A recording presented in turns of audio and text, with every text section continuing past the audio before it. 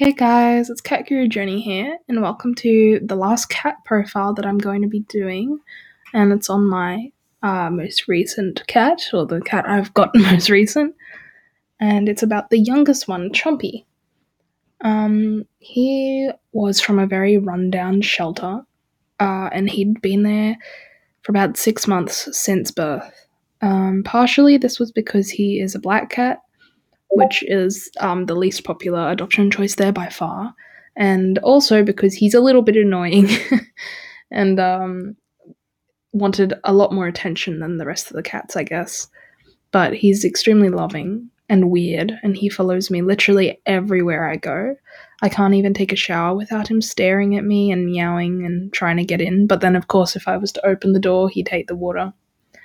He also sleeps at my head every single night and makes sure that he has always at least a foot or a paw in contact with me. Unfortunately, him and Peach don't get along super well. This is partially because Peach doesn't really like other cats because she was always separated from them when she was young for some reason in the shelter. I don't know why they didn't introduce her to other cats.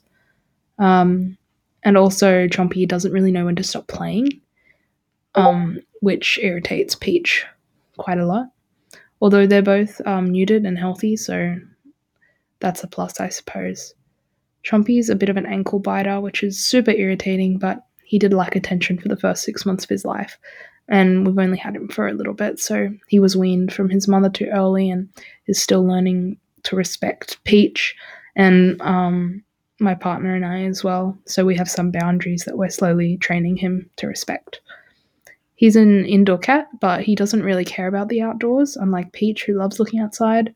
And often he's just found chasing me around or sleeping on our treadmill.